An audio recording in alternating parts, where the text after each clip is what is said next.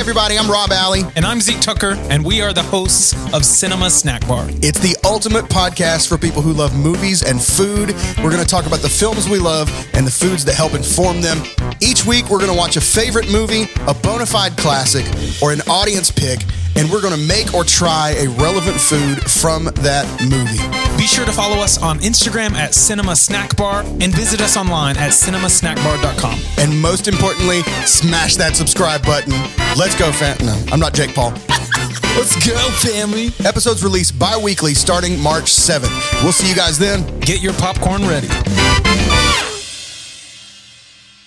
Hey guys, we want to do something special for you this season. This is JP. I'm Rob. There you go. We did a little backwards, but we have over 200 episodes of goodness that we have, and we wanted to pick some of our favorites this season and spread them out bi-weekly to you guys. It's compilation time, baby. There we go. Greatest hits of the Great Song Podcast coming your way this season bi-weekly. It's going to be some of the funniest bits, some of our best moments. Favorites. These are Rob and JP picks, and we're going alternating fashion. One of his favorites, one of my favorites, but we're not going to say whose is whose. Absolutely. And some of our audience favorite episodes. Yeah. And we're going to be bringing them to you throughout the season. Because listen, we know, we're realistic about podcast listening. We know everybody doesn't catch every show, right? You lapse, you forget, and sometimes you miss stuff. And sometimes you miss stuff that's hilarious and awesome. And we have 11 seasons worth, so we've got plenty to comb through for you guys. That's right. I mean, if we were like a normal artist, we would be on Greatest Hits Volume 12 by now. You know what I mean? So it's long past time for us to bring you some of the greatest hits of the Great Song Podcast.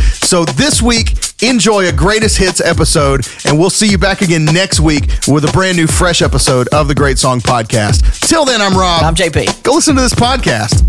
Turn up the radio and sing along. It's time for another great song. This is the Great Song Podcast. Season's greetings and welcome once again to the Great Song Podcast. I'm Rob Alley. I am JP Mosier. And we're here to celebrate the greatest songs in modern music history. We're going to tell you what makes them great, why we think they're awesome, and why you should too. JP, how you doing today, man? Man, I'm doing fantastic. We're talking about a song today that I'm so excited to talk about. It's going to make you smile. Universally beloved. Universally loved. I have a theory. I'm going to go ahead and tell you what song we're doing because my fantastic and my theory ties into the song. So we're covering Escape, the Pina Colada song. Yes. So I heard a theory that I kind of tweaked a little bit. I don't know. Have you heard that the girl in this maybe had a crush on JFK? What? I'm going to tell you why. Okay. If you like pina coladas, JFK's drink of choice always had rum, Bacardi, so like a light rum goes in a pina colada. All right. JFK, check. And getting caught in the rain. JFK was a Navy man who was a fan of sea spray, fond of water, loved to be around water. Okay. JFK. If you're not into yoga, JFK had a terrible back. Okay. So yoga's out. He has like the worst back. And if you have half a brain. Ended that dark, right? That got so dark. Dark quick, right? Dang it. Sorry. Anyway. Wow. But we're covering the Pina Colada song. Sorry if I took that one a step too far. Oh, man. Right out the gate. Right that was the really gate, strange. We're blazing. But anyway. Wow. So actually when I was doing the research, I forgot the if you have half a brain line. So I was doing these and I wanted to end with 4. And then I thought, if you like Making Love at Midnight is how I'll end it. I was just singing through it in my head. But JFK has maybe the reputation kind of being a playboy. The Marilyn Monroe thing. I was like, that's how I'm going to end this fantastic joke. Because in my head, I had left out the and you have half a brain line. No. And I was like, welp, I'm kind of going to go for it. So now I got to know, is this a theory that you just concocted for the sake of a joke? Or is this a real theory that's out there? No, I've heard that it's written for different people. Okay. So, and then I just started trying to piece it together and all this. And then, that was wild. That was fantastic. I think we're going to find out a little bit later that that's probably not the case because we have an interview with the man behind the song, writer, artist, genius. Brilliant. Rupert Holmes. Oh, man, so much fun. In what immediately became maybe my favorite just pure interview that we've done in 6 seasons of this show. I think this might be my favorite interview. That's awesome. That's pretty high standards there. I think it was just incredible. Well, you'll see when we get there. I just loved it so much. He was a brilliant guy, so funny, super smart, and such a storyteller. Mm-hmm. You know what I mean? Like he just has everything ready and has it just anyway. His brain goes a million miles an hour, and I love it. But before we do all that, we're going to talk about it. And before we talk about it, we're going to listen to it. Let's play it. This is Escape, parentheses. You know I love parentheses, the Pina Colada song.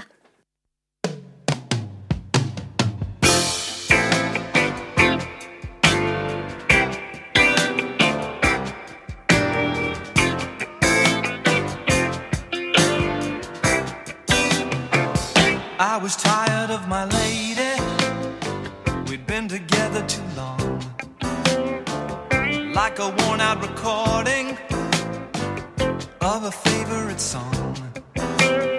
So while she lay there sleeping, I read the paper in bed. And in the personal columns, there was this letter I read. If you like pina coladas and getting caught in the rain, if you're not into yoga, if you have half a brain, if you like making love at midnight in the dunes on the Cape, then I'm the love that you've looked for. Write to me and escape. Play that melody.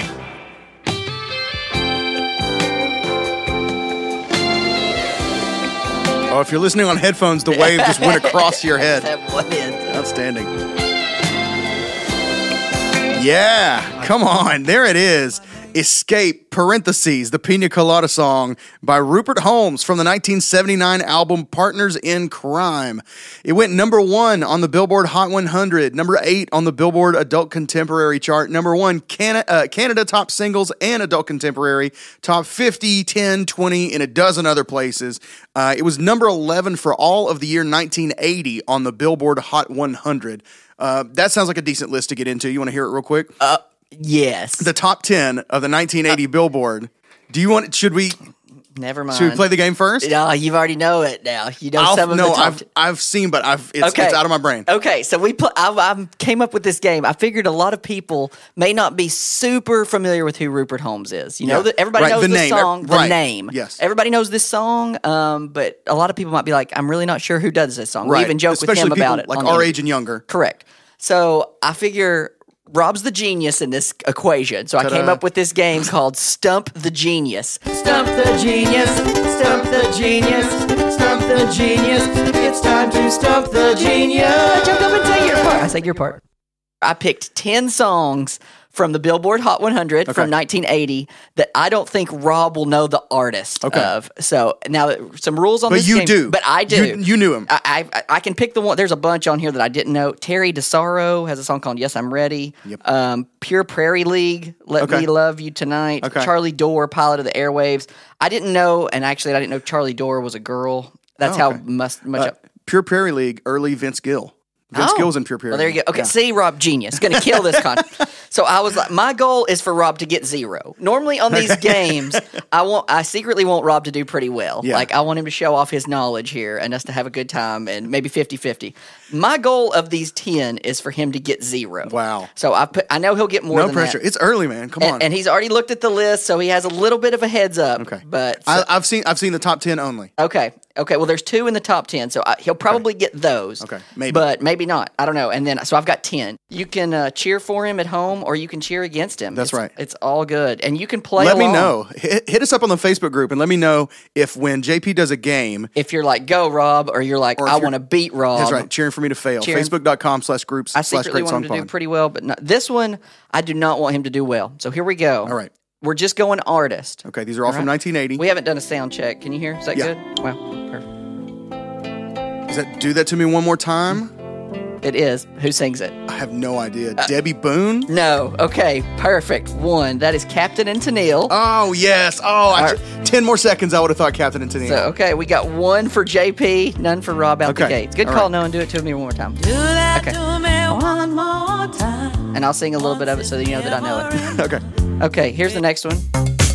Oh, that's Funky Town? Bye. Oh, no. Oh, gosh. Who is it? Oh. Dang Dang it, I don't know. Lips Incorporated. Wow, I would have never. Boom. 2. Okay, Totally this is off my going radar. as planned and hoped. So we're doing great. Knowing the songs, not knowing the artists. I think that's going to be the 1980s thing. Okay. Here we go. You'll know the song, but may not know the artist. Hooks out the gate here. First line will be your I was going to say, I don't know if I know the song right You away. will. Think. I'll keep working my way Back to you. Okay, yeah. But I have no idea who this is. The Spinners. The Spinners. Okay, let me know how we've done so Oh, far. man. The Captain and Tennille song was number 5 on the Billboard Hot Okay, 100. okay. The Funky Town was number 8. The Spinners, number 14. And Rob is 0 for 3 as hoped. Wow. So maybe a little anticlimactic, but it's fun for me. longer than Oh. have been fishes Oh, wow. in the ocean. Higher than What's the chorus? any This is the part you'll know. Okay. The song's called Longer. Is it than like This Dan is- Fogelberg? It's, oh my gosh! Oh, What in yes! the world? Rob, ding, ding, ding, ding, ding. I Yes. didn't ring the bell. Okay, Rob got Oh, one. wow. Very good. Okay. Very good. Similar vibe here. I'll tell you the name of this song. This song's Okay. called Cool Change. Cool Change? Yep, number 56 this year. Wow. That was my nickname in high school when I cut my mullet. that's missing. It's the time that I spend alone. This It's okay. doesn't sound familiar at all. Little River Band. That's okay. Okay, yeah. Okay, Nope, I had I'm no going to idea. jump ahead on this next one to minute 105. Catch the moon in my hand. Again, one I think you'll... Don't you know who I am? Remember my name. Fame. Okay, yeah. I'm gonna live forever. I'm gonna But I always thought this was just like the cast of Fame. No, it's a famous artist It's- who I'll reference in the Meet the Band section. I'm gonna say Jennifer. Irene Cara. Okay. Who? Irene Cara. Okay. I can actually... You know what? I was going to talk about her in the Meet the Band section, She's but not related to Alessia Cara, is she? I don't think so, but I'll play her other song that I think you'll know, which we'll talk about here. made of so. Oh yeah. Yeah. From Flashdance? Yeah. Okay. Irene Cara, huh? Yeah. I did not know her. Anyway, it's What a Feeling. I don't know if I've ever heard that name. She had 2 huge movie hits, Fame and What a Feeling. Wow. From Flashdance. So, okay. You just grow up knowing these songs, Exactly, but you may not know the but artist. your dad never sits you down and goes, "Son." Let me tell you about Rupert Holmes. Exactly. Yeah. This is yeah. Okay, here we go. Moving along. Oh man, this one's brutal. Where you'll know the song, but this is a horrible version of the song. I'm sorry, it's terrible. There's no way you'll get this, but you'll know the song. If you know this, I'm ashamed of you for the song. This is a terrible top 100. For those of y'all that know the original, this is a non-original. When the night has come Is this? and the land Obviously, it- you know the song, Stand By Me. Sure, it's Stand By Me. Yeah. and the moon I want to say it's either Waylon Jennings or Merle Haggard. It sounds like them, but it's not. It's a guy named Mickey Gilley. Mickey Gilley. Oh, okay. I at least know his name. I know. Okay, Yeah, he was a country guy in the 80s. Okay. Okay. Cool. So on we go. Mickey Gilley. I do love this song. I can see. I know Mickey Gilley's face.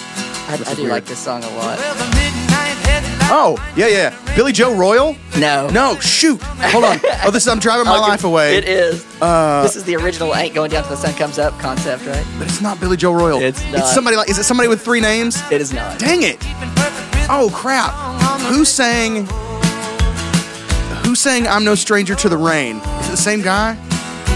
Who is it? Eddie Rabbit. Eddie Rabbit. Dang it. Dang it. Okay, here we go. Rob has gotten one. He got Dan Fogelberg, who's, if you'd have picked this list, I wouldn't have thought he would have gotten the Dan Fogelberg. Dang it. Alrighty, I'm going to jump ahead about a minute in this. Number 85 was the Eddie Rabbit song. This is number 86. so you think You know this song?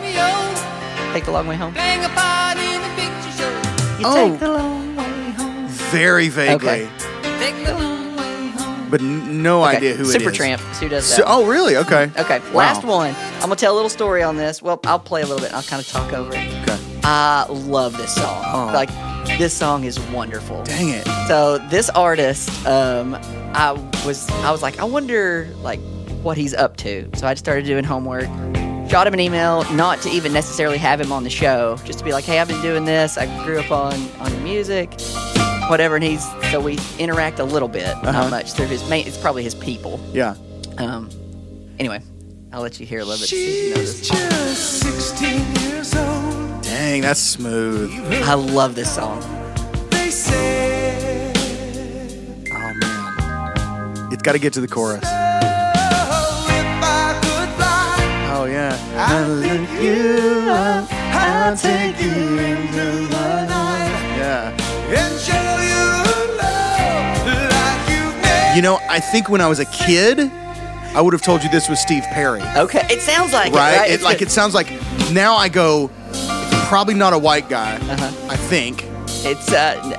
Who is it? His name's Benny Mardones. Benny? Oh, So anyway, clue, never no would've got- clue. So I love this song. So I start anyway. I guess I can play a little background. It's kind of man. It seems like I'm ending all these on downers. He actually passed away a week or so ago. Oh. But his people emailed me and was like, "Hey, I just wanted to let you know," and that he really enjoyed communicating and talking about this. So I missed my Oh, chance. wow. I missed our chance to even have him on the show. But Man. Benny, thanks for what you do. Good stuff Jeez. for what you did. In Good stuff. memoriam. In memoriam. Benny Cardona. So, this is actually the song that made me want to do this game. I was like, yeah, 'cause oh, it's you're like like, who would Rob, ever I know love that? this song, but Rob's not going to know who he is. Yeah. And I was like, and then tie it back into Rupert. Wow. So, there you go. So fun game. Rob got one. I got one. He got You know what? one. I'm proud How of it. did you guys do at home? Let us know. Yeah, 'Cause let us know if y'all knew that any was of a those. mean game. Try to stump the genius. All the Benny Cardona fans at home going, you idiot. Everybody knows that. How could you not know? So yeah, 1980. Yeah, okay. So back to the subject at hand. We took the long way around it, but I don't mind it because I love a good game. So the Pina Colada song was not only number one on the Billboard Hot 100 in both 1979 and 1980. So it was a number one song in consecutive decades. Only one to be back to back. That's right. 79 and 80. in the same release. Like it wasn't you know what I'm saying? There are songs that have gone number one and then in the next decade for some reason they in a movie came back up in the soundtrack or chart. something, Yeah, so it jumps. But this in one consecutive release was number one in two different decades. December and January. Yeah, is how it rolled which is over. wild. So that's awesome. So, but not only was it number one there, but it was number 11 for the entire year.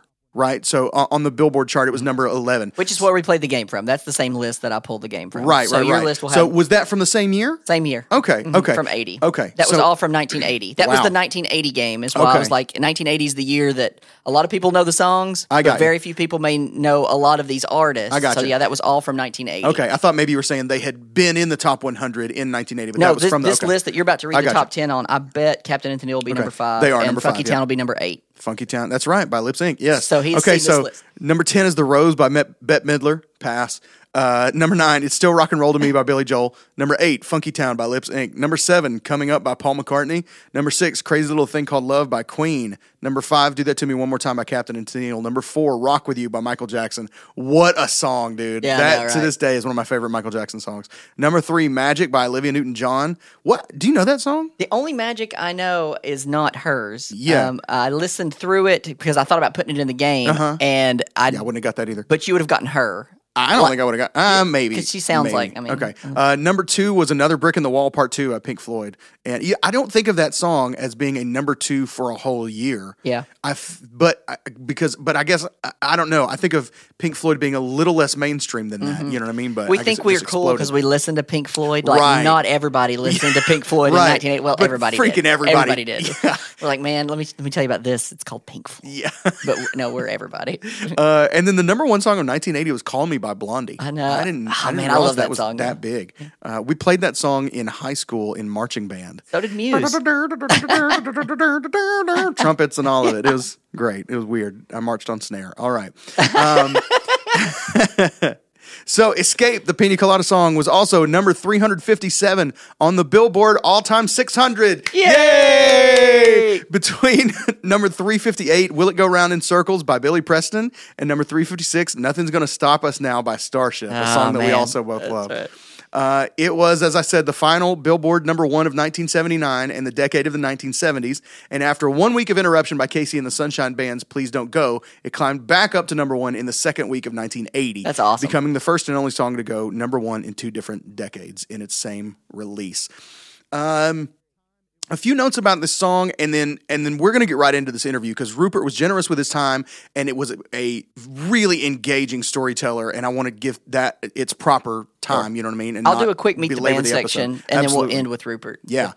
Quick notes on this song. It single-handedly popularized the pina colada in the United States. Really? The At the drink. time, it was a more difficult drink to find, and this single-handedly made it like widespread That's available in the U.S. So That's cool. if you like pina coladas, you can thank Rupert Holmes. You know what I'm saying?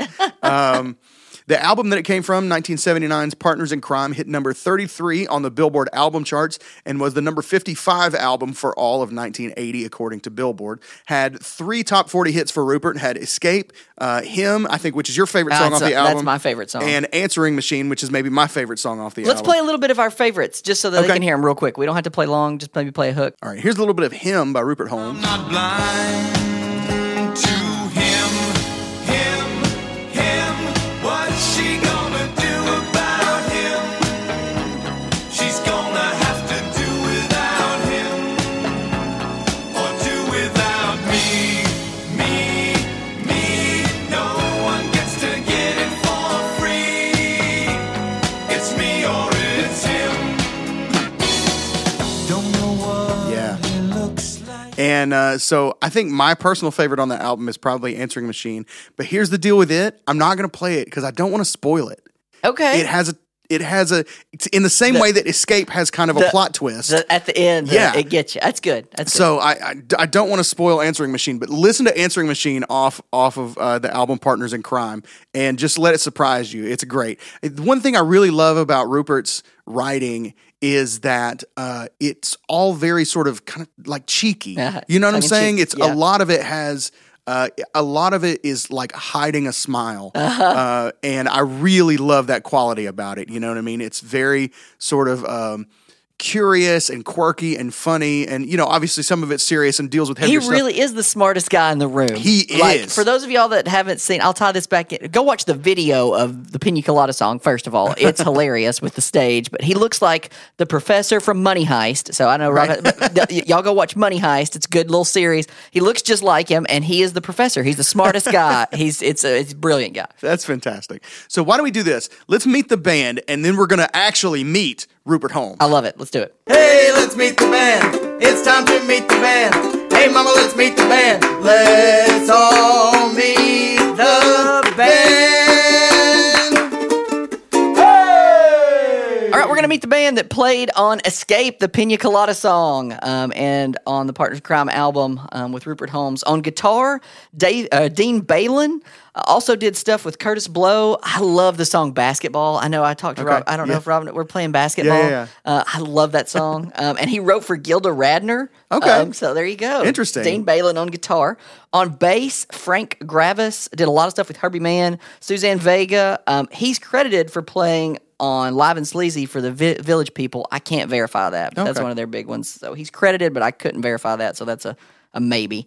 On drums, and this is where it gets fun because there's 2 drummers, Yeah. and we'll talk with Rupert about that. But Great story. Oh, man, And if great I understand, story. I don't know if he was just blowing smoke or if he was being serious. There's a little never revealed tidbit about that story that he says he's never mentioned He's never- before. yeah, so- and I don't know. Teaser, he may say that, and he may tell everybody. He was such a nice guy and so good at telling stories. It makes me feel like I guarantee you, he's done this same interview to like It was 95%. He's done it 500 times in his career. So he could have everything just so perfect. You know what I mean? The way his brain works, it would not shock me if like every, interview he does, he's like, let me tell you a little something I've never told before. Yeah, I know. But just to draw you in. And right? you know he's already But- thought 3 steps ahead of us. Yeah. So wherever we're going, he always knows how he's going to get there, yeah, and he knows the punchline. Exactly. of We're everything. playing checkers, and he's playing chess. That's right. Yeah. That's good. I love that. That's good.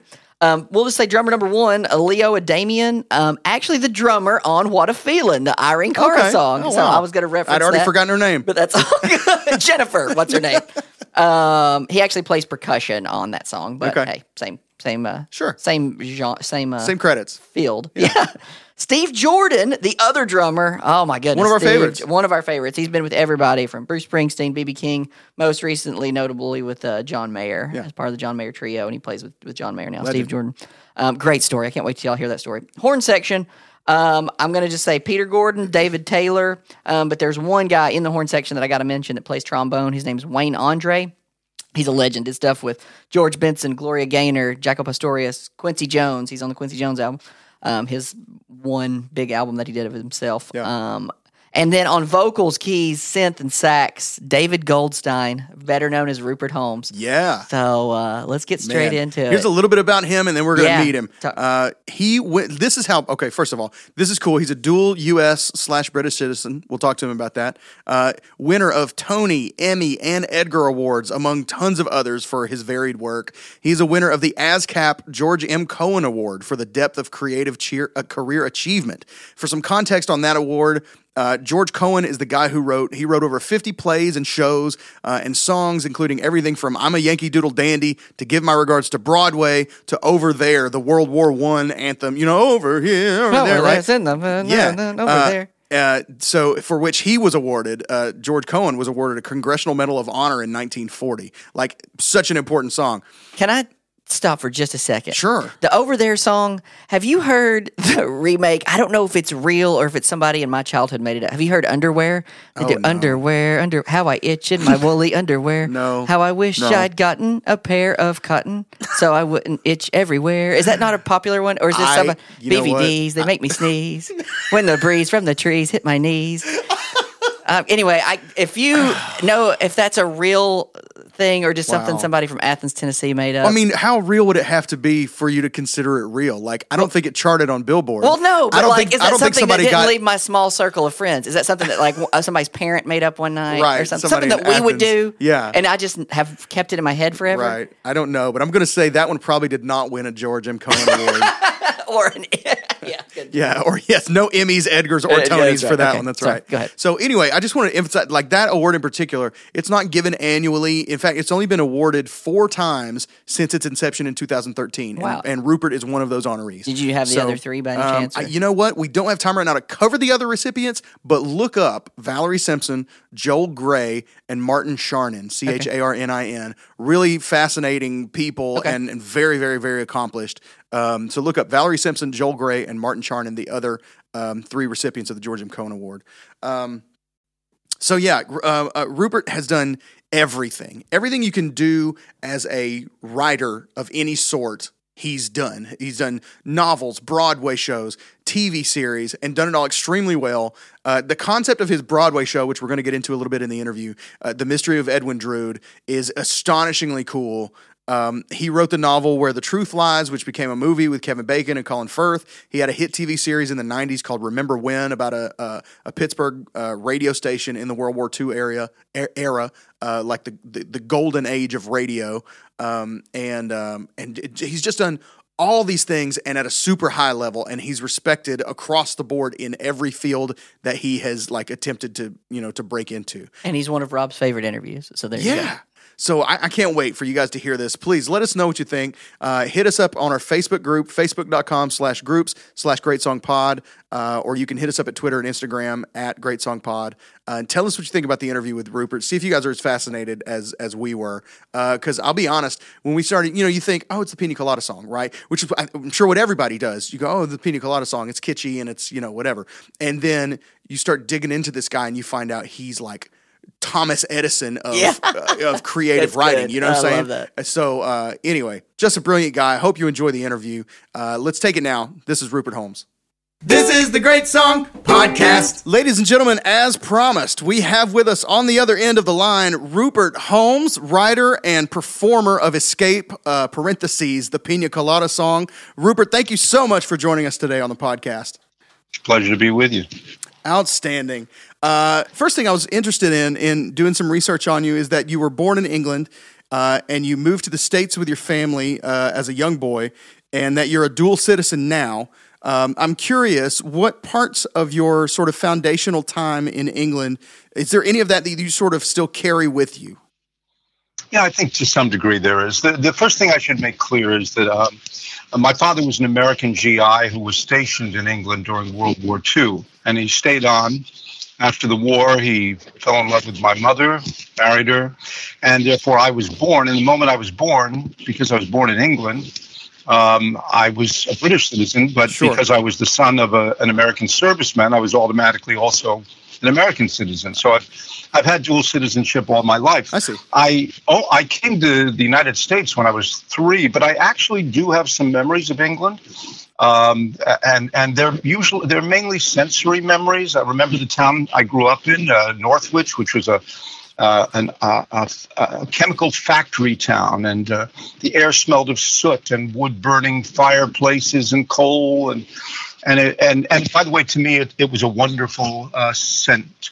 And I remember the fish market. I remember Guy Fawkes Day, which is their equivalent of July 4th, you know? Yeah. So I must have been taken with the firecrackers and the bonfire. And I remember going on my double-decker bus for the first time. And That's awesome. Kind of being confused because the seats were in England, the seats on the bus were cloth. And so I thought I was in a sofa, and the lighting was nice. The lighting was sort of amber and warm. And I thought, well, how is it that I've gone from the cold November night, and now I'm in a house, but the house is moving? So but also very importantly was the fact that when I was 3 at Christmas, my mother took me to see a particular kind of British entertainment, which is called a Christmas panto, short for pantomime.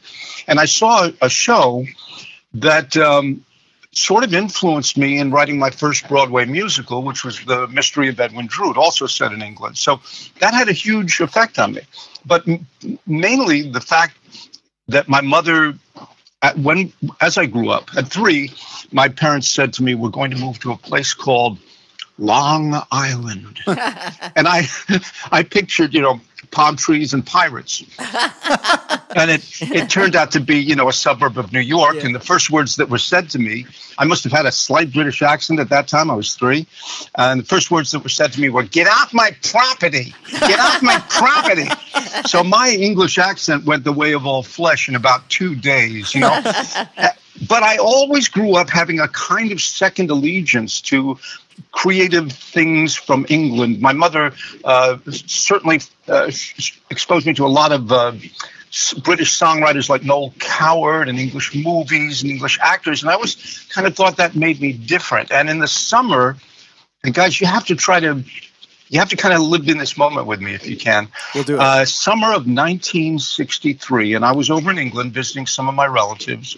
We weren't wealthy, but we could just scrape together tourist class on a ship, and we stayed with my family. And I got to wander London on my own, age 16, for like 3 weeks, and things were cheap, and I got to see a lot of plays. And there was this band I heard, and I first heard them in Paris, and I thought they were the Everly Brothers, because they were singing these kind of open fourth, open third harmonies. And I thought they were some of the best records I'd ever heard the Everly Brothers make. And one of them was called From Me to You. Oh, my And goodness. another was called Thank You, Girl. And when I got to London, one of my relatives had a daughter who had a record by this group, and they were called the Beatles. Oh, my word. That's And they amazing. spelled their name incorrectly. And I got to see Top of the Pops the day they debuted their brand new single called She Loves You. That's awesome. Oh, man. And I was a classical musician at that time. I was training to be basically play in an orchestra. And I had a very musical upbringing from my father, who was a music teacher. And I didn't know a lot of rock and roll, but it was like something nailed me to the wall when I heard that record. And I thought, I'm not going to get a haircut.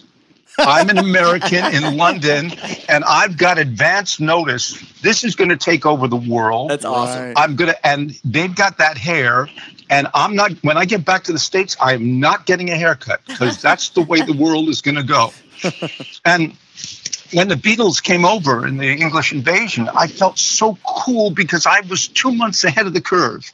I knew what was coming, and I kept abreast of it. I'd been listening to the records that got released on all these odd labels like Swan and BJ and Holly, I think. And so the Beatles invasion was, for me, something I felt personally connected to, and it changed the course of my life because of that. By the time I was 16 and a half, all I wanted to do was to be in a band and write songs for my band. Sure. So I'd say being born in England had quite an effect on me. It really did. I imagine so. Yeah, I think to put it succinctly, yes. I think that was a better answer than we were expecting. That's right. So yeah. good job on that. You did mention your first musical, Drood. I'm interested to hear kind of the inspiration behind that and how it came to play out the way it did. I know it's got alternate endings, and that's kind of sounds really fascinating to me. I'd love to hear a little more about it. Well, I had just finished making my, I guess, 8th record album. And I'd been in the music business for about, let's say I was about 35, 36 at that time. So I'd been in the business for I got in the business when I was 19. I was arranging for Gene Pitney and the Drifters and the Platters when I was 19 years old. And so I'd been telling stories in a 3-minute story form for approaching 20 years. And it wasn't that I'd run out of things to say, but I was kind of getting restless with the fact that any story I ever began as a pop song, I knew would have to be over in 3 minutes with a fade ending. Sure. Right. And there's some stories that just you can't tell in 3 minutes. You can tell by now that my answers I can't give in 3 minutes. So you got a problem there. But so I was thinking that it would be wonderful to write something for a bigger platform and a longer story arc. And I definitely wanted it to be for theater. I loved musical theater. I loved straight plays, too. I loved thrillers. I liked anything I saw on the Broadway stage. And I was taking a train trip. I'd been working in the music business in L.A. for a while. And I was taking a train ride back from L.A. I love to travel by train because I'm terrified of flying. And it's also a very cool thing to do. Everyone should do it once in their life if they can. Because a lot of people think that the United States of America is 5 hours wide. Right. And it's not. It's a huge country. And the expanses that you see on a train are amazing. So I took along a book I had meant to read as a boy called The Mystery of Edwin Drood by Charles Dickens. And I started to read in L.A. And by the time I got to Chicago, I was done. And I thought, this has the makings of a musical because its hero is a crazed choir master. He's madly in love with his beautiful music student. And he goes on these wild opium trips where he hears the music of the spheres. I said, this would really lend itself to a musical, but there's a problem to it, which is that Charles Dickens, who wrote the novel, died before he finished it. Right. And no one has ever figured out what the ending is.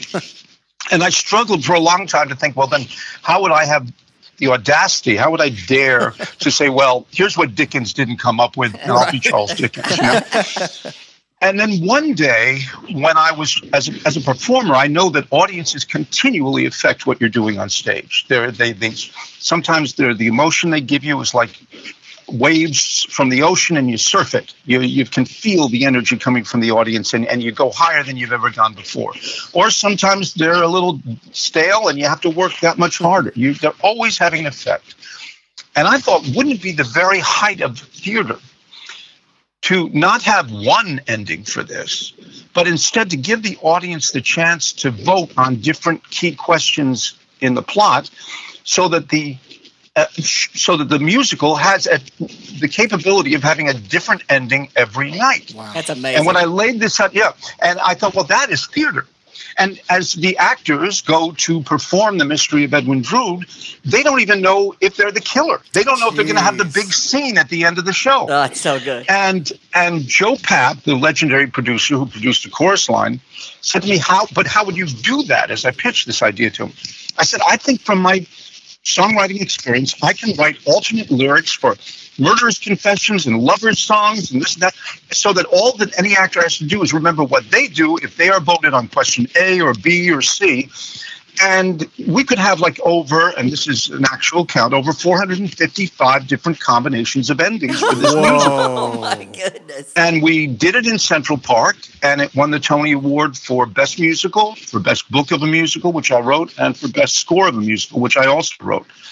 And it was quite a way to start. But that's how it came about, from figuring out how do I finish an unfinished novel by Charles Dickens and also have fun with it and have the audience get to be part of the excitement of them knowing that they will be responsible for the ending that they will see. And sometimes an audience will say, gee, the show was a little long. And I'll say, well, you voted on the wrong ending. So it's all your fault. You should have came last night. Yeah, exactly. Well, you can see The Mystery of Edwin Drood 9 nights in a row and see 9 completely different That's murders awesome. for 9 different motives, and they're up to 37 combinations of lovers at the end. So Wow. it's quite a fun show to put on. That's fascinating. I love that. Thank you. That's great. Moving to the song Escape, the Pina Colada song. Yeah. I've heard a little bit. I caught the end of you telling us a kind of a backstory of like the demo session for Escape and how it evolved into what it became. Can you tell our listeners about sort of the origin of the song, kind of start to finish, and then how it came to be the song that we all know and love? Well, it's quite if you don't mind, it's a bit of a complicated story, Sure. but I'll do it for you. And We have I'll tell very you. complicated listeners. Well, that's good because this takes some twists and turns. I'd written a kind. I was about to do my 5th record album. And I'd done albums with Streisand, and I'd done a couple of records that almost made it to the top 40, but I'd yet to have a top 10 hit. I was lucky because record labels believed in what I was doing, and so did people like Barry Manilow and Dionne Warwick and Dolly Parton, and definitely Barbra Streisand, who recorded almost a dozen of my songs and arrangements. Wow. So I was still making records, and on this 5th album, I was looking for something a little up tempo because most of the songs on the album were medium or tempo or ballads. And I needed that up-tempo tune. And a couple of years earlier, I'd written a kind of jingle about the fact that every store on 5th Avenue in New York City was an Italian designer store. And I wrote something like, Fiorucci, baby, with your new Gucci shoes. Poochie, poochie, baby, Gucci cheese, Gucci goose. Now, it was a kind of persistent little stupid song that went through my head. I never recorded it. It wasn't good enough to actually put down for posterity, but it kind of went through my head. So I took that basic riff and started writing a song called People Need Other People. And I recorded the album I was doing, Partners in Crime, on the 7th floor of Radio City Music Hall in New York, in a studio called Plaza Sound. And we got to do People Need Other People. And in those days, you do one take just to kind of let the engineer get the levels set. And then you come in, listen to it in the control room and say, oh, well, we're going to need the tom-toms mic'd a little closer and this and that. And I was the co-producer on the album, so that was going to happen. So we did one pass of the cut. And that was the only song we were recording that day. And I went into the control room and listened, and it was a little sloppy. And I said, well, I know we can do better than that. And I looked over at the couch, and one of the 2 drummers on the session had kind of passed out. He was asleep or something. I've never to this day figured out exactly what it was, but he was no longer able to continue playing. Oh, my gosh. And we got a taxi for him, and he went home, and I said, well, I guess it's a bust. So now I have this need for an up-tempo song, and I have this track for this song called People Need Other People, but the track's sloppy. It's no good. So desperate to have this up-tempo number and kind of liking the general feel of it, I did something that at that time was absolutely unheard of, but is now quite standard amongst rappers. But remember, this is not the digital era. This had to be done analog with tape. It couldn't be done digitally. Sure. I found 16 bars of music in the track that we had done that were tight, that were good, that felt solid. And so myself and Jim Boyer, the engineer and co-producer of the album, we duped off to another 2-track master those 16 bars over and over and over again. And then Jim, with a razor blade and tape, spliced together those 16 bars until we had a 4-minute loop of just those 16 bars. And that's now done a lot. Looping is a standard thing in rap, Sure. but you can do that digitally now. Yeah. This had to be done manually. Now I had a track that felt pretty good, but I didn't have a song. because there was no chord. So I had to write a new song to fit this track, and I knew that it would have to be a story song, because otherwise you'd notice the repetition of the feel. Sure. I had to have the narrative be what progressed the song forward. And I tried writing all kinds of lyrics. I wrote one that went, "That's the law of the jungle in the school of the street. You get out of the kitchen if you can't take the heat. If you don't like the way he loves you, no one's making you stay." And it sounded a little like warmed over Billy Joel is what I thought. And I said, no, that's no good. And I did, "Everyone needs a victim. I believe you will find if you could." And I kept trying. And now it's the night before the last day that I have booked to record vocals. And I have to have a song, and I have to have a lyric to go with it. Right. And I'm sitting in my apartment, and I'm looking at a newspaper. I love this tense I'm speaking. This is the future tentative. The past present participle. Anyway, I look at the newspaper. It's a paper called The Village Voice, and there are all these ads on the back page, personal ads for people who are all saying, you know, "I'm wonderful and attractive," and I always think, if you're as wonderful as you say you are in the ad, why do you need to place an ad? Surely people are flocking to see it. So then I thought, all right, be fair. Maybe whoever's placing the ad is someone who's looking for the adventure and the mystery of meeting someone they don't know. And then I try to, when I write songs, I usually take a what-if situation, and then I try to play it out to its logical conclusion, casting myself in the lead role and thinking, well, what would happen to me if I tried living out this what if scenario? Sure.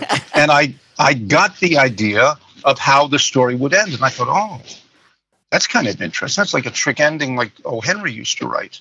O. Henry, the guy who wrote The Gift of the Magi, and so I wrote as my chorus the lines, "If you like Humphrey Bogart and getting caught in the rain, if you're not into yoga, if you have half a brain." I go to the studio, Plaza Sound, the next day. It's 10 a.m. And with me at the studio is my lead guitarist, Dean Bailey. And I'm worried about this trick ending in the story. I'm worried that someone might guess it before I get to it, that it wouldn't be a surprise. So I said to the recording engineer, Eric Weiss, I said to him, "Okay, so look, I'm going to sing this song straight through. First time I haven't sung it yet. I've read the lyric, but I've never sung it. I'm going to sing it straight through. If I make a mistake, don't stop tape, keep rolling, because I want to see if Dean, my guitarist, guesses the ending before I get to the ending." I tell Dean, you got to really listen carefully and tell me when it's done if you've got the ending ahead of me, because then I'll be very depressed. But if I can fool you, if I can trick you, it'll be good. So I sing it, and just before Eric's gonna hit the record button, I said Eric Weiss. I think his name is Eric Block. I'm sorry, Eric Block. Just before Eric was going to hit the record button, I'm looking at the lyric on a music stand. I have never sung it before, guys. And I think, if you like Humphrey Bogart, I've done so many movie references, and I'm working with Streisand. I did an album called Widescreen. But Humphrey Bogart's kind of black and white, monochrome. And these people are looking for something colorful, something exciting. They want an escape, because that's what the song was called, Escape. Sure. I thought, so they want to be like they're on a tropical island. And when you go on vacation to the Caribbean, the first day you go down to the beach and you're going to have a cocktail, you would never order a Budweiser. Sure. You would never do that. You want to have a cocktail that announces you are officially on vacation. That's good. Yeah. You know, if you'd like it, if it's served in a hollowed out pineapple, that's great, or a coconut shell or a tiki thing. If it's got parasols, that's fine. If it's blue, great. That's terrific. It's got to have an umbrella in it somewhere. Yeah, absolutely. You need that parasol on that first vacation drink. No shame about it. You want to say I'm on vacation. So I thought, well, what are the escape drinks? And I thought, well, let's see, Mai Tai, daiquiri. I knew there was a drink called a pina colada. I had never had any of them. I thought pina colada. I thought, well, and this is all happening in the space of like 1 minute. I think, if you like Humphrey Bogart, no. If you like Pina Coladas, I said, oh, that actually is better. That's got a better rhythm to it if I add that extra eighth note. And so you hit record, and what you're hearing when you hear that record is the absolute very first time those words, those notes ever came out of my mouth. That is awesome. That's cool. And factor this in. Because I had never sung it before and never had a chance to really analyze it, I kept hitting some words where the words weren't going to fit in the space allotted. And I had to do what a jazz singer would do, which is sort of scat it a little bit, scat sing it, so that I'm going, I've got to meet you by tomorrow noon. Yeah. When I sing that, that's because I've got to get that into a space that won't house that. And when I go, I am into champagne, I'm trying to stretch the words to fit it. That's So what you're hearing is a very, very spontaneous, first time ever vocal. And it had all the enthusiasm of me telling a joke to my guitar player, you know, like the first time you've ever told a joke. I got to tell you this joke. Listen, these two people, right? That kind of attitude. And I went into the control room and said to Dean, well, did you get it? He said, I did not get it.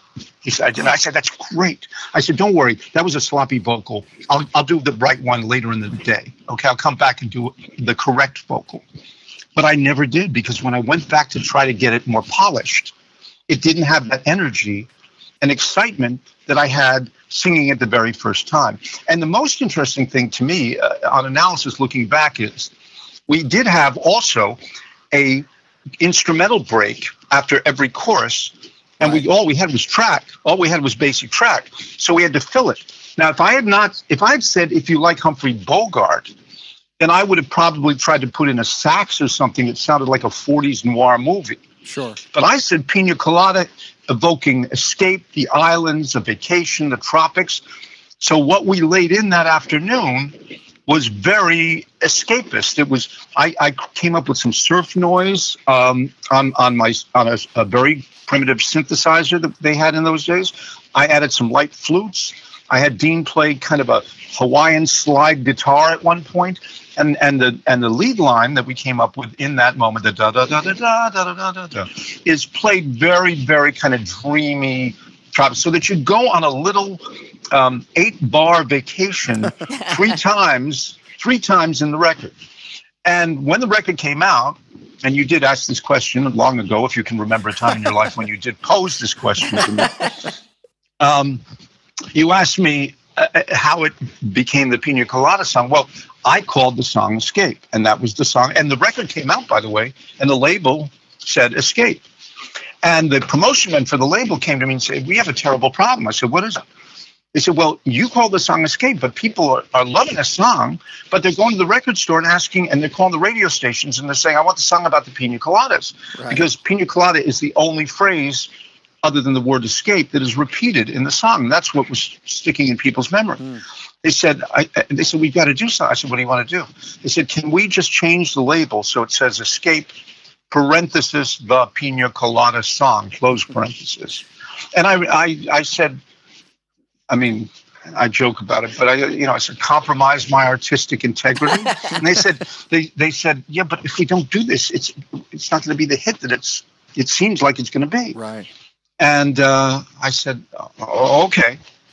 And to this day now, there's a ton of people who don't know that the song is called Escape. They just refer to it as either Pina Colada or the Pina Colada song. Yeah. Well, we're also glad you begrudgingly allowed the parenthesis so absolutely. that millions more ears would have heard it. One thing production-wise on this song, you had two drummers, right? With Steve Jordan and Leo Adamanian, you had two drummers. How involved were you on that? And like the double drum effect, was that your call? Was that a Ted Jensen call from Sterling Sound? Because I know he mastered this, and he's brown. Who made the call on the two drummer thing? That was brilliant. Okay, well, Leo Adamian was the drummer on the album, and he was brilliant on the album. He's also the drummer on the follow-up hit, Him. Him, yep.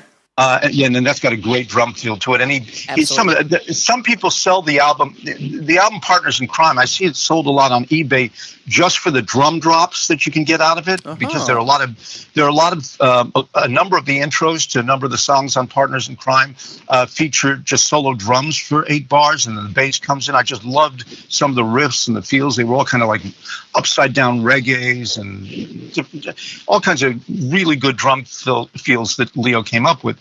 On this one track, Leo said, I got to have a second drummer on this cut. He said, because I got to free up my hands to be able to play some around the drums. He said, it's a really unique feel that you've got here, this kind of sort of like the Magnificent Seven riff, played dum dum dum dum. Oh, my goodness. He said, you've got to get me a second drummer who can just lay down the basic stuff so that I can ornament it a little. Well, he got in Steve Jordan, who I knew at that time was the drummer on the daytime David Letterman show. Will Lee, who I worked with a lot, was the bass player then, as he was on the CBS show. But at that time, David Letterman had an afternoon show, and Steve was a great drummer. But unfortunately, and I don't mean to blow his cover here, but Steve was the one. Steve really is responsible for the record being birthed the way it was. Oh, because he's the guy who had to go home and he's the guy that passed out. Steve Jordan. Yeah. I mean, that's awesome. He may have been sick. I never figured out what was the matter. And to this day, I don't think he probably has no idea he's the co-drummer on the record, because he never heard what I did to change it. Wow. So I've been wanting to run into Steve Jordan for years now and say, I don't know if you know it, but you were the co-drummer on a number one record, and you probably have no recollection of it. Well, we'll just send him this and be like, skim ahead to this part of the interview. We got a surprise for you, Steve. That's awesome. That's cool. That's fantastic. That is outstanding. So this song has lived many lives and had many placements. Of course, it's sort of ubiquitous in TV and movie placement and advertising as well. One of my personal favorites is from the Norm Macdonald comedy Dirty Work, where it's in such a funny spot in the movie, and it's just kind of alone by itself, as the playing over a scene. What's the difference? What's the difference in having a song place in a relatively under the radar film like that one versus something like massive like Guardians of the Galaxy? And my favorite is in Mars Attacks, when it's behind Jack Nicklaus with the big hat scene, the big blue hat. So those are my favorites. Yeah, I'm actually very fond of. It's been cropping up in some great places these days. It's Always Sunny in Philadelphia did a whole riff on it. Better Call Saul, the TV series. Yeah, Bob Odenkirk, he sings it on there. That's so cool. He sings it and claims that you went to that high school in Albuquerque. I know, that's awesome. I know, that's quite a trip. I loved it in Grown Ups. I loved that Will Ferrell did a whole production number with it in Bewitched. It was a plot point on the TV show Las Vegas. Yep. Every time the deck was rich with, I kept hearing the song in the background over and over again. I thought, gee, did they only get it for did they only get one song and they just decided to spread it thin over the episode? And it turned out that it was a plot point that someone was counting cards from a distance, and when the blackjack deck was loaded with face cards, which makes a win easier, someone would signal to a player by playing the Pina Colada song in the coffee shop. Wow. And that's cool. And they grabbed the guy and they grilled him, and they said, "Why were you playing the Pina Colada song?" He said, "Hey, the Pina Colada song is my favorite song in the world." And I thought to myself, watching this, that's the kind of TV we need more of. We need more dialogue like that. We need more people saying stuff like that. Yeah. Have you heard the song "Him"? That is also a great song. Yeah, we got to push that more. Well, the difference is there's a couple of differences. One is when you have it in something like Guardians of the Galaxy or Grown Ups, or recently it was in Deadpool 2. Whenever you have it, whenever it's in a movie that big, then suddenly Another generation, another round of kids. I'm always amazed when I will, for example, give some theater awards away at like for high schools or something, and I'll be in front of a high school audience or a junior high school audience, or I'll visit a school that's doing one of my musicals, and they'll all basically say, "Yeah, but fine, but would you sing the Pina Colada song?" And I look at them, and they're 16 years old, and that was a hit 40 years ago. So it's an amazing feeling when to realize that something you did literally 40 years ago is still sort of in the public knowledge. It's a very gratifying feeling, and I never quite expected it to hang in so long. Yeah, Mike. So my kids are all 14 and younger. But when I told them that we were going to get to talk to you today, they were so excited because literally, like it's exactly like you said, this song has lived on in pop culture to such a degree that they love this song just as much as somebody in the early 80s loved it. Somebody, you know what I mean? So I think I suspect from the statements I get and just from the emails I get, I actually feel like the song is better known today than it was. I'm not going to say better known today than it was 40 years ago when it was number one, but I think it's better known now than it was maybe 20 years ago. Yeah. It's sort of come back in another wave, and it's even it was in the movie Shrek. It was dialogue in The General's Daughter. John Travolta says, if you like pina coladas and getting caught in the rain, I may have to marry you, ma'am. And I thought, I think that constitutes a usage. I believe so. I think they need to pay me for that. That's right. It's also, I must say that when you're in a blockbuster movie like Guardians of the Galaxy, in an era where CDs are no longer selling, that sold, I think, 4 million, 5 million CDs. Wow. So having that presence on the album is a blessing. It really is. That is huge. You've done so many different kinds of not only musical, as in commercial music, but also Broadway and writing and so many different kinds of artistic presentations. What keeps the storyteller's wheels turning for such a long and successful career? And what's the catalyst for turning an idea into a song or an album versus a play or a TV series or something else? Well, as far as the storyteller's wheel, just people do that to me. Watching people, seeing people at bus terminals or airports and seeing a couple that doesn't seem to be a logical couple and wondering what makes them tick, and seeing people do kind things, seeing people hurt, seeing people just as long as they're human beings living these intricate and painful lives that we live, I'll never run out of ideas for songs or stories or novels. I've written 2 novels. My first novel was made into a movie with Colin Firth and Kevin Bacon, and again, it's based on seeing people and spinning out a what-if scenario about, like, what if someone like that found themselves in this situation. I wrote 56 episodes of a TV series called Remember When for AMC, and all I ever had to do was know my characters well and think, okay, if I throw this into their universe, how are they all going to react? And suddenly, I know I'm doing well as a novelist, as a screenwriter, as a songwriter, as a person who writes musicals and plays. I know I'm doing well when I feel like the characters are dictating the dialogue and I'm just a stenographer taking it down. There are times where someone in a play I'm writing will make a joke and I'll laugh when I write.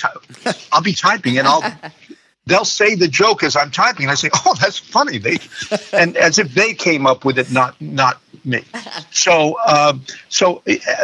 what really varies though is who your audience is. When you write a novel, you're really writing for an audience of one. I'm in the middle of writing my 3rd novel right now for Simon & Schuster.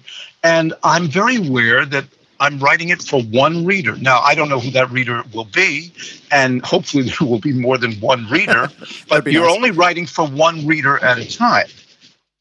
And so it's a very personal, intimate conversation. It's like a friend having a cup of coffee with a friend. They turn to me and they say, you're not going to believe what just happened.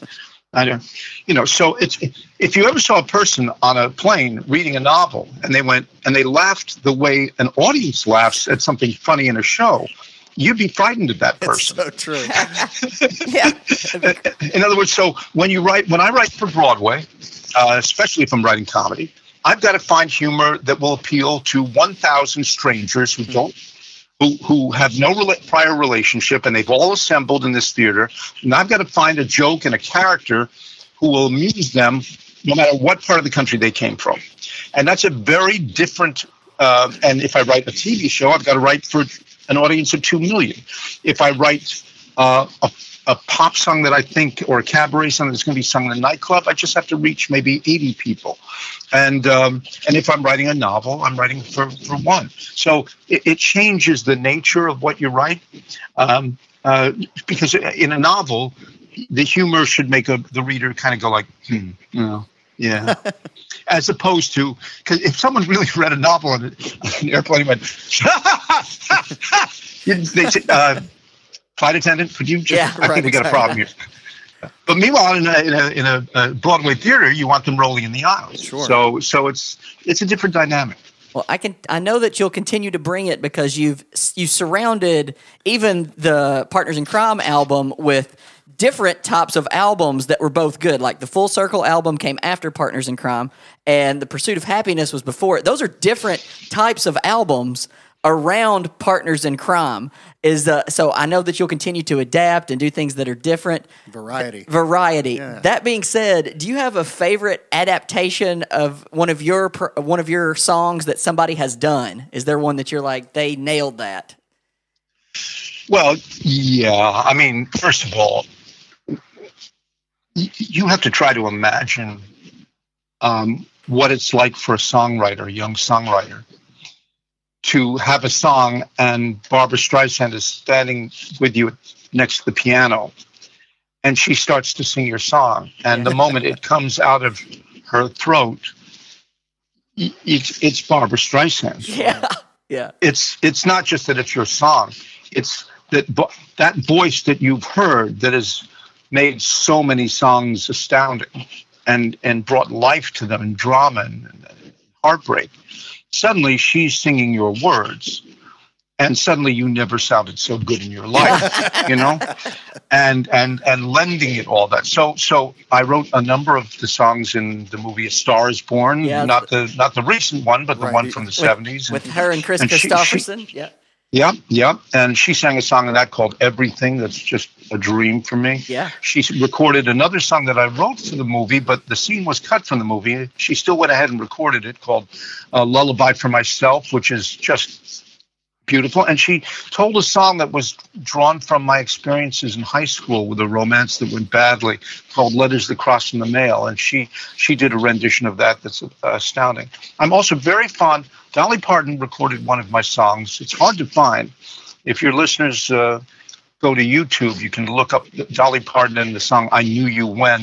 It was on one of her RCA albums, and I thought she just did it perfectly because it was written again about something that happened in high school to me. And she, even though she was an adult, when she sang it, she sounds that vulnerable.